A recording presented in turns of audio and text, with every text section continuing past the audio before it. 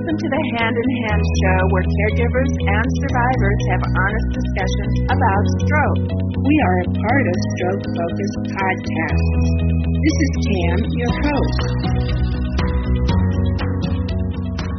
Hello, everyone, and welcome to the Hand in Hand show, a part of Stroke Focus. Today, we're going to be interviewing George Scola, and he's a stroke survivor.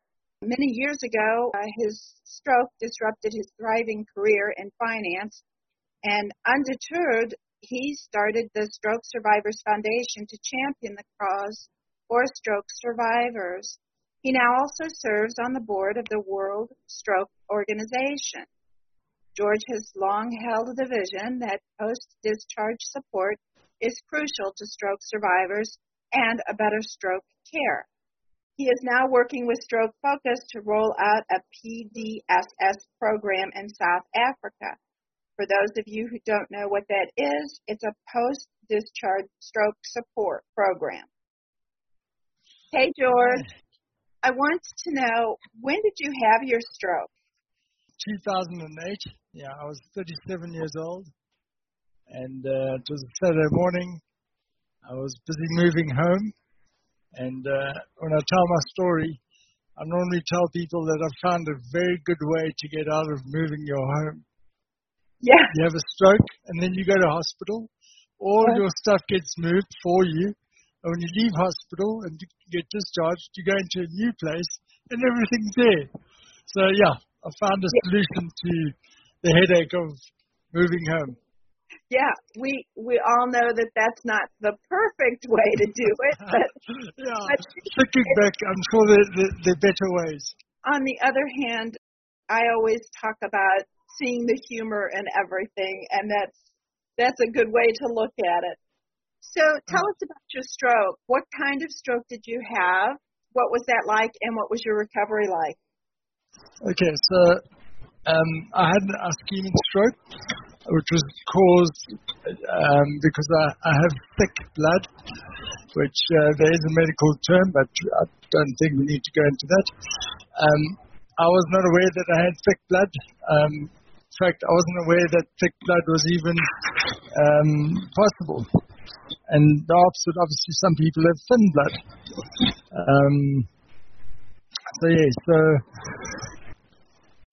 Like I said, it was a Saturday morning, and next minute I felt a bit dizzy. I leaned up against the wall. I dropped down to my haunches, and then I couldn't move my arm. So I thought, okay, well, I'll just fall to the side.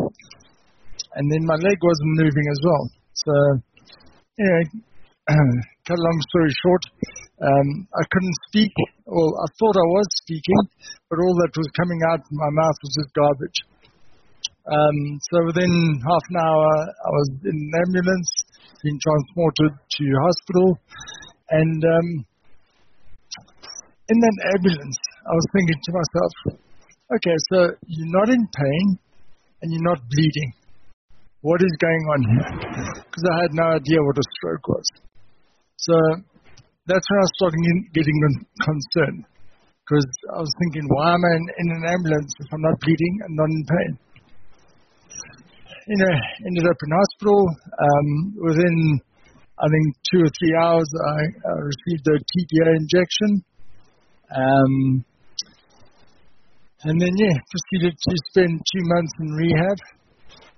And I had to learn,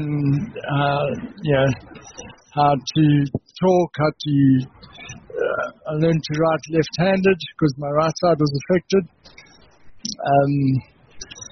One thing that stood out for me was that sitting with my occupational therapist, the one day she asked me, what is 1 plus 1? And immediately I realized I didn't know the answer. So I tried to stall for time while I searched for an answer. And I said, I've known that since I was 3 years old. What are you trying to prove? And she kept coming back and saying, so what is the answer? And I didn't know the answer to that question. And that's when I really that scared me, because something that I've known for such a long time, I couldn't answer. So that's when reality set in that, okay, I'm in for a bit of a fight here. So, yeah, that was 2 months in hospital. I found myself at night time quite bored, and I started getting into wheelchair races in the middle of the night with other stroke survivors who couldn't sleep.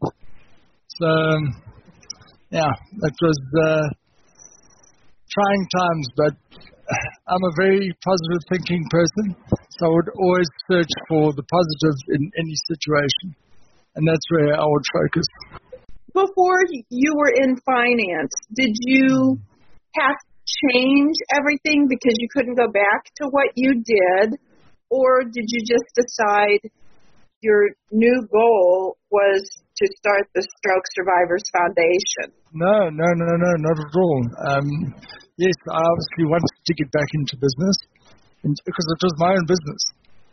But I was kind of caught in a perfect storm, because in 2008, the global markets collapsed, and I was not in a position to react to that.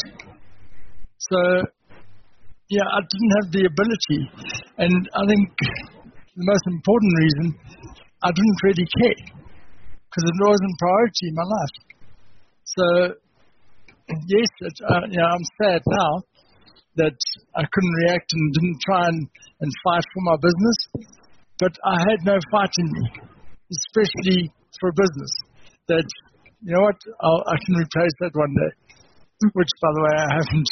But, yeah, it was just within 10 months of my discharge from hospital, I lost my business and I got divorced.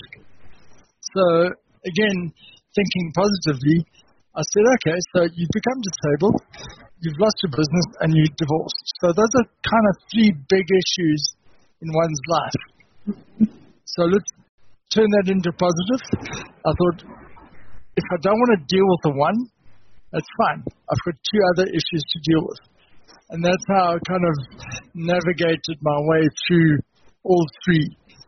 On one day I'd wake up and say, right, my business, how are we going to earn, how are we going to get income? And if I didn't want to deal with that, deal with my wife, or ex-wife. I kept finding ways and solutions to whatever problems confronted me. And that's just the way I am. If there's a brick wall in front of me, I'll find a way to go over it, under it, around it, or through it. Whichever one works. And that's a good way of looking at it. You have to, at this time in our lives when we've had a stroke, you have to kind of reinvent yourself.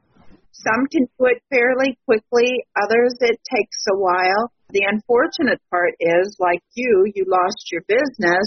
Some of us lose our jobs, and that's hard. But then in the middle of all of that, you also got divorced. And those are like three huge life events in a year, just about.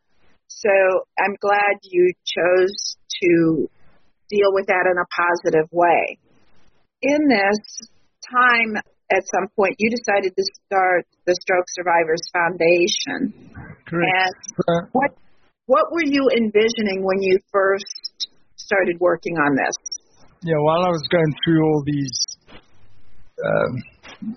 traumas, I searched for support groups, and the only one I found was the Heart and Stroke Association, or the Heart and Stroke Foundation in South Africa. So I attended one of their support groups. It's called Mended Hearts, if I recall. And it didn't assist with my dynamic, because I was the youngest stroke survivor there. So here I am sitting with 60 and 70-year-old people, and the issues that I needed addressing weren't being addressed. So in your 30s, you still got 40 years to live. So, I still need to have a life. And anyway, I went to the CEO of the Heart and Stroke, and I said to him, I'm not getting the support I need. So let me start the Young Stroke Support Group. And they didn't accept my offer and rejected it. So that left me no option. And I thought, well, I can't be the only young stroke survivor in South Africa. So obviously I went on Facebook and internet and spoke to whoever I could to locate other young stroke survivors. And I found a young lady. Her name was Charlene Murray. She was 31 years old, a single mother. So, yes, we were both in our 30s, but our dynamics were different. She's the mother of a baby child. So she needs a kind of a different support to what I required. So, we spoke for a while, and we started the Stroke Survivor Foundation. And the initial aim of that was just to provide support and a platform where we could share our emotions and our feelings and what was frustrating us. I think at that stage, that's when I started learning about the stages of grief, which, early in my stroke days, I had no idea about the stages of grief because I did find myself depressed. And that's not my nature. That's not normal. So I thought, well, why are you depressed? So, learning about the stages of grief, it's fine to be depressed. It's part of the process that you've got to go through. And if people don't know about that, they get stuck in being depressed and angry. And they don't proceed past that because they're not aware of it. So they accept being depressed. So I found that quite interesting, and just the awareness of those stages of grief immediately opens the minds to stroke survivors that didn't know that process exists. And it also helps the family understand what they're going through, because the family also needs support. Yes, right. I had the stroke, but the impact is on my family. Because once you're discharged in hospital, you've got everyone doing everything for you. Okay? It's when you get discharged that everything collapses. Because now somebody has got to take care of you, and they have no idea. Because they don't get the correct or appropriate information from the therapist, from the hospital, the doctors. Right. In South Africa, a lot of people leave hospital and they don't even know what kind of stroke they had. So there's a huge breakdown in the discharge from when you leave that hospital. So that's why PDSS is so crucial. It's all about that information. Absolutely, and I think that actually that happens here sometimes. Most of us can't go home and do everything. You are so on point with all of this. I love it. So you started the Stroke Survivors Foundation. When about was that? 2010. And then the first project to raise awareness for the foundation, to raise awareness for stroke, and also to raise money for the foundation, I decided to take on a project that no one would expect a disabled person or a stroke survivor. Because when I was discharged from hospital, I was still in a wheelchair. And when I went into the new apartment, I was on the third story, a block of flats, apartment. And there were 28 stairs that I had to climb, which I did on my butt, each and every step. So from that person, what do you least expect that person to do? So I thought, okay, well, let me walk across South Africa. So I started at the most northern border post, and I traversed South Africa, which is 2,500 kilometers, which is probably about 2,000 miles that I walked. It took me 6.5 months. But the reason I did that, besides raising awareness and all that, was to prove that there is life post-stroke. So, yes, we may not like all the options that we faced with, but it's still up to us to decide which way to react. So I just found it a way to, I suppose, motivate other stroke survivors, that it's up to you to take charge of the situation you're in. And you can't just sit back and say, well, I'm beaten, let me just sit in front of the TV and just fade away for the rest of my life. Do you still have pity parties every once in a while? I do. Okay. But yet I also have periods where I exceed my expectation. So, yes, you have your highs and your lows. Yeah, so I allow myself, when I'm feeling that pity come on, to have a pity party. But I put a time limit on it. It's a day, it's a couple of hours, it's never a week. I've never gone a week. It's usually a day, and I sit in front of Netflix, eat crappy food, and then move on. So anyway. I think what is important to say is that no two strokes are the same. Absolutely. So each person will have different dynamics, and it's up to you to find your way through that. Yes, we can give them a whole bunch of ways to navigate and make your way through it, and tools to help. But you've got to accept that, like we said, you've got your bad days and your good days. Right. And if you want to cry, cry. Mm-hmm. There's nothing wrong with that. But yes, you're right. And allow yourself to be down. But if it's going on 5 years, well, then I think you got a problem. What is it like in South Africa? What are you looking at there? It sounds like there is stroke support, but it may be mostly for older adults rather than those who are 50-ish maybe and younger. If I break it down to the most basic way to explain this, there's two forms of healthcare. You've got your private and then your state healthcare. So your private healthcare, that's world class. You get the best doctors, the best treatments, the best rehab. And because you have health insurance, you'll get to spend 2 months or 8 weeks in the hospital. So your chances of recovering are a lot greater than somebody who ends up in a state hospital, because if you're unfortunate, they'll discharge you after 3 days. Okay. Now, what chance do you stand of recovering when you've had 3 days treatment? You've had no rehab. No one's explained what exercises to do. They probably discharge you and don't even chat with your family. So, having those two scenarios, there's a big swing in the kind of support that exists.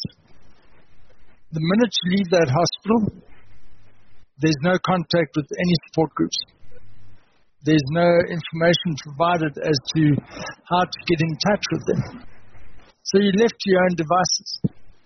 And if you're lucky in your neighborhood or your suburb, you've met another stroke survivor that may know of a support group. If that doesn't happen, then you have no future. And then there's another big issue in South Africa. There's a big belief in witchcraft. So if you've had a stroke, they believe you are bewitched. And then nobody wants to come near you. So, and I saw that firsthand. That's when I learned about it during my walk. Because I would go and visit stroke survivors in their homes or in clinics. And the one guy I met in his home, he was sitting on a couch in the corner of a shack. And he was just fading away. He was dirty. He was drooling. The family didn't want to take care of him. And that broke my heart. And I said, why aren't you guys looking after him? He's your family. He's your father. And they said, no, he's bewitched. So we've got to contend with that issue as well. Gosh, yeah. I am just horrified by that.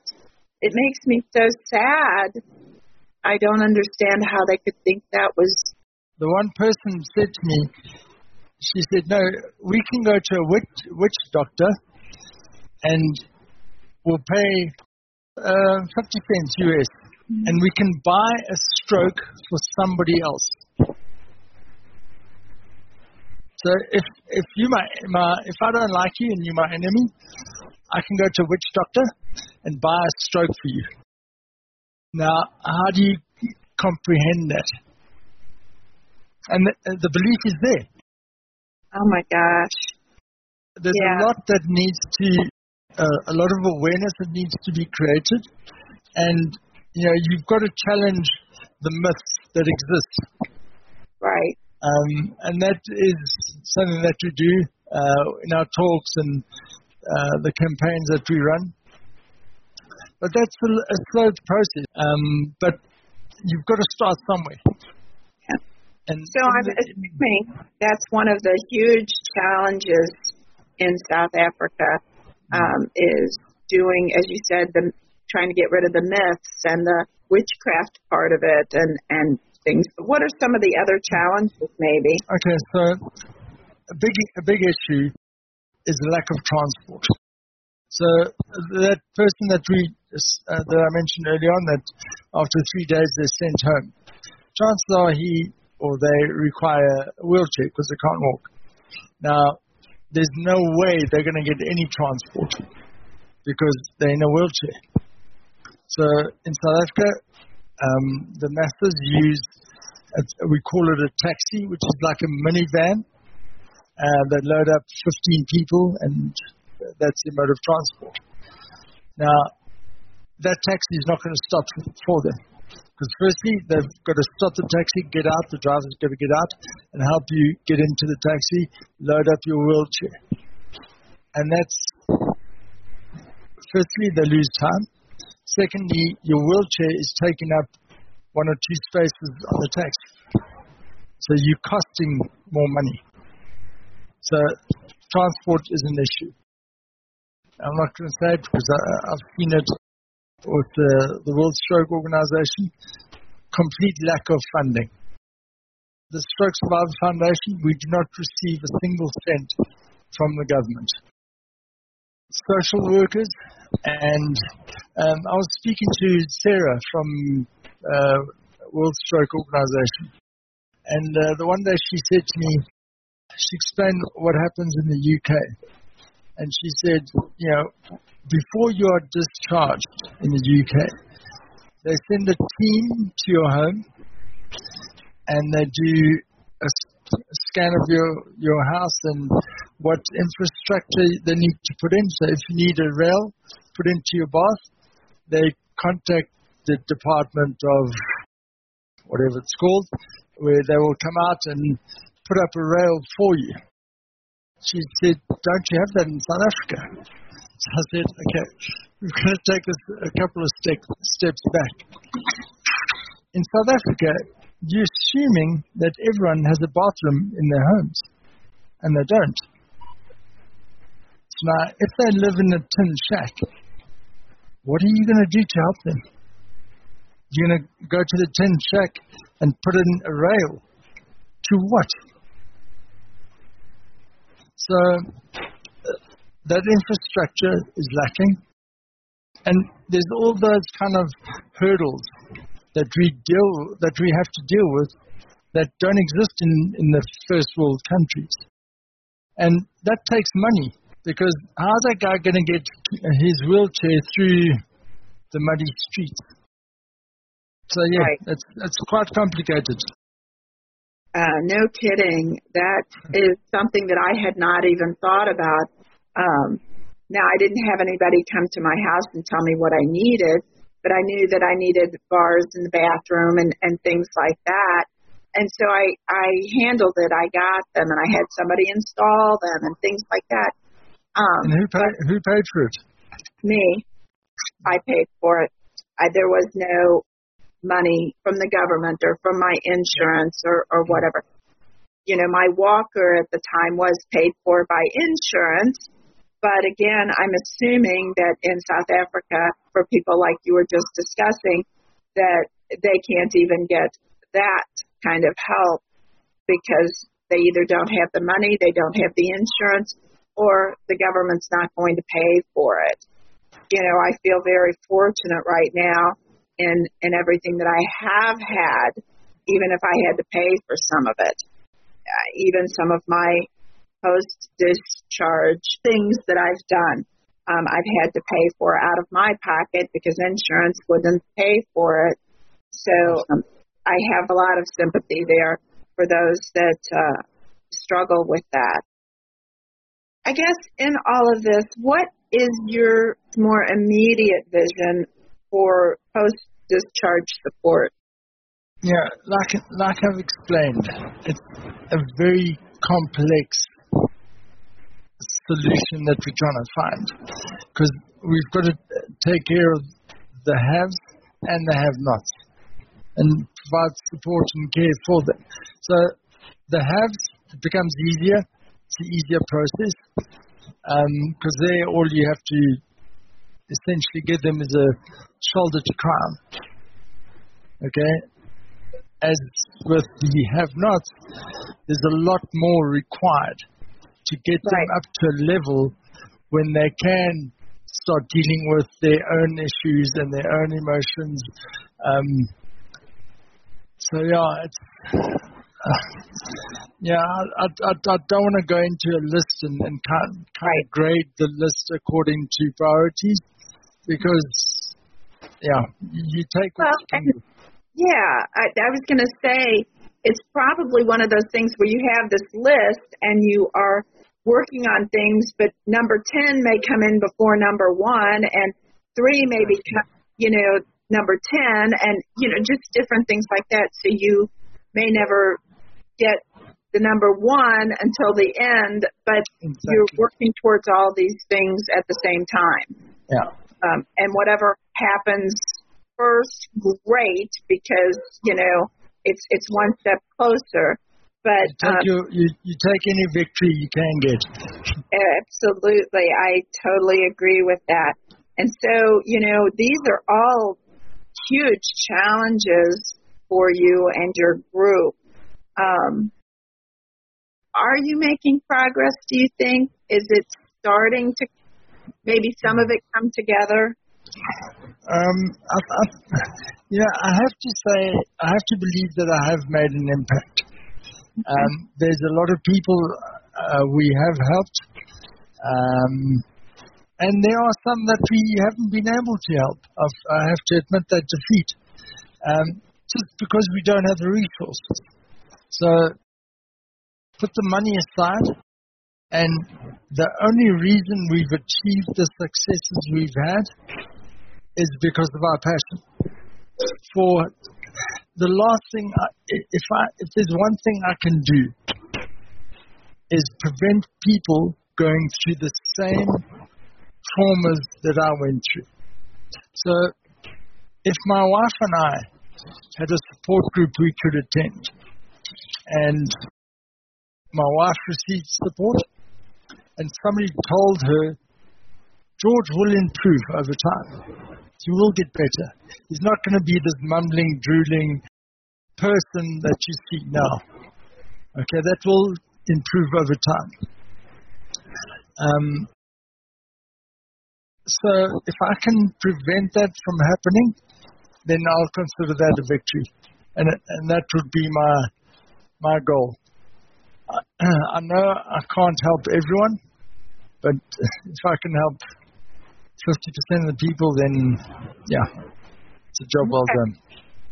Absolutely. That's a really good way to think about things, because never can we help 100% of the people, but we have to be happy with those that we do touch.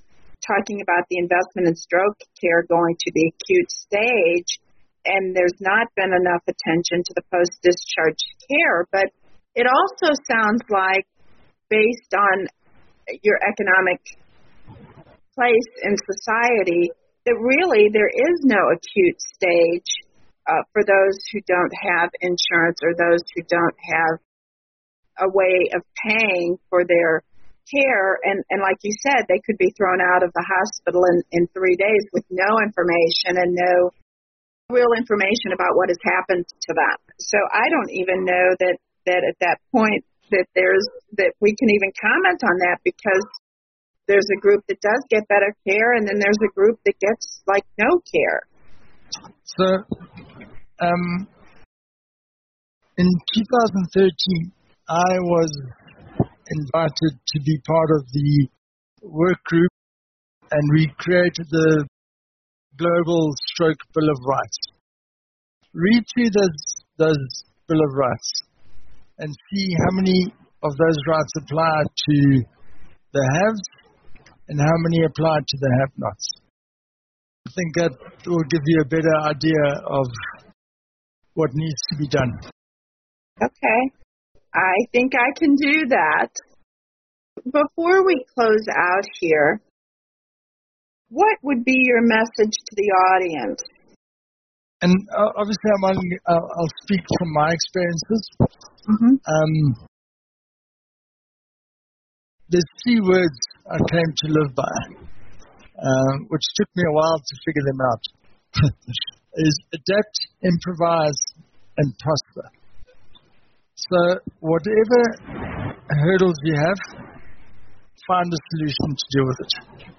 And it's got to come from within. It's up to you to do it. No one's going to help you. Yes, I can maybe show other people the way, but the effort's got to come from within.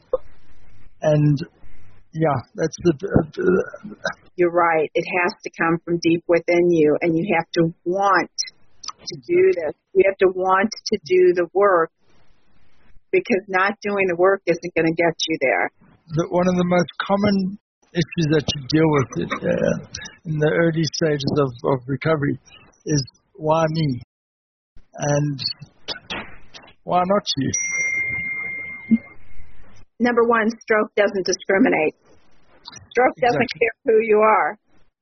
You know, it does. They don't care that you don't have any money, that you have a lot of money, that you're 10, 20, 30, 110. It doesn't discriminate. Black, white, you know, Chinese, Japanese, there is no reasoning as to why this happens to each one of us. But we can overcome. A 14-year-old kid playing football, soccer, okay? You explain to me what he's done so wrong in life that he has a stroke on the soccer field. Right. Come on. Absolutely. It's a great leveler. Yeah. So I do want to thank everybody for listening today. And I want to thank you, George, for being with us. I think you're such a positive influence. And I'm happy that you're working towards better stroke care in South Africa. Just having the support group for the younger people, because I know that even here, that's a huge problem. They go to a stroke support group and everybody's 60 plus.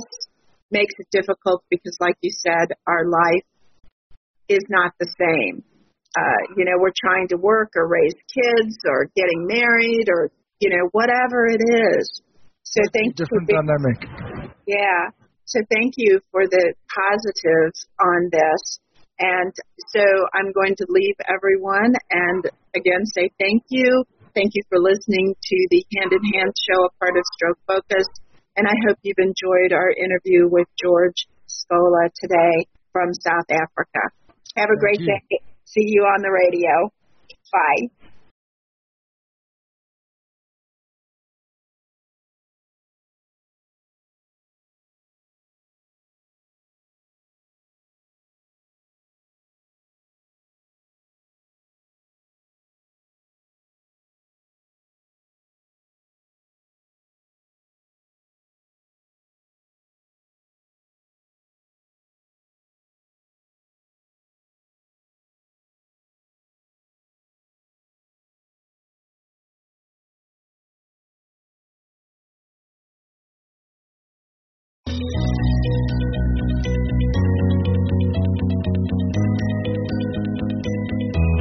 for listening to today's episode of the Hand in Hand Show.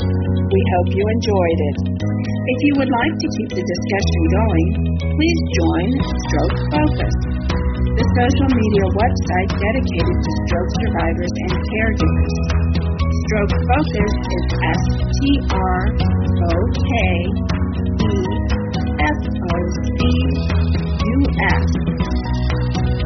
Stroke Focus is a part of Walhalla, which in Mandarin means I have survived. If you wish to be a part of the show or would like to be interviewed as part of the show, please contact us at contact@strokefocus.net.